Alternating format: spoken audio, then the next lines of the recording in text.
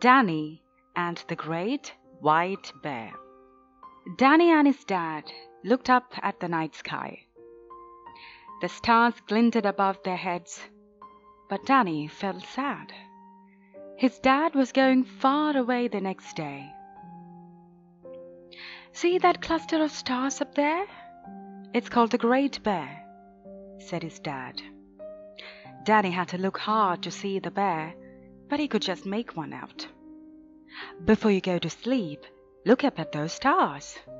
Wherever I am, I will look up at them too, and I will be thinking of you."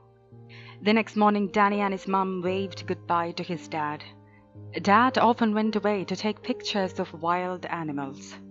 Danny loved the pictures, but he never got used to the goodbyes. He tried not to be sad. He tried not to be cross. He tried to be a big boy. He was just about to chew his thumb when there was a knock at the door. Before Danny could get up to answer it, a great white bear strolled in. He looked around, poked his head in and out of cupboards, tested the bounds on Danny's bed, and decided to stay. Danny called him White Bear. White Bear traveled lightly. In a bag with a strap, he had paper and pens and some frozen fish fingers, which he put in the fridge in case he got hungry. At first, Danny didn't tell his mum about the bear, but it's hard to keep a big white bear a secret in a small house. "He can stay as long as he behaves," said his mum. In the morning, White Bear took Danny to school. He held Danny's hand all the way there. He waved until Danny had disappeared through the school doors. After school, they went swimming. When he was tired, Danny flopped across White Bear's big wet belly. They dipped and dived and sprayed and splashed.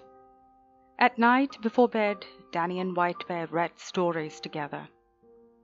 And after his mum had kissed him good night and the dark was close, Danny slipped out of bed and looked up at the night sky. The Great Bear was still there. For days and weeks, White Bear stayed with Danny. He scared away the neighbor's dog. He helped Danny build his train set. He pushed Danny on the swing in the park, and when Danny fell, he put a plaster on his knee. Occasionally, when White Bear was hungry, Danny's mum cooked some fish fingers. Then one day, a postcard came from Danny's dad. The picture showed a land of ice and snow and an enormous starry sky. "White Bear, look! Look where my daddy is!" cried Danny. On the back of the postcard was a message. "Dear Danny, home soon. Love, Dad." White Bear looked a bit sad. "You missing home?" asked Danny. White Bear chewed on his big paw.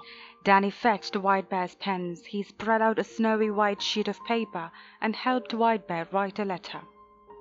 "Dear Fox, home soon. Love, White Bear." They posted the next day on the way to school.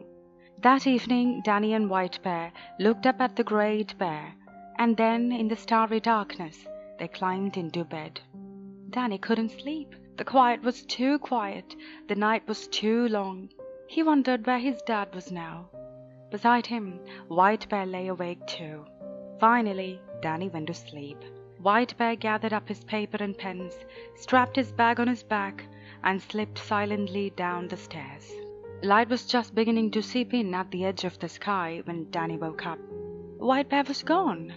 Danny was just about to chew his thumb when he heard a key in the front door. Footsteps on the stairs. His door opened a crack. "Dad!" cried Danny, leaping out of bed and into his father's arms. "Did you look at the Great Bear every night?" asked his dad. "I did. And a great white bear came to stay while you were away," said Danny. "I hope you looked after each other," said his dad. Danny looked up at the Great Bear in the sky. "I'll save the rest of the fish fingers for next time," he whispered to the stars, and the stars winked back at him.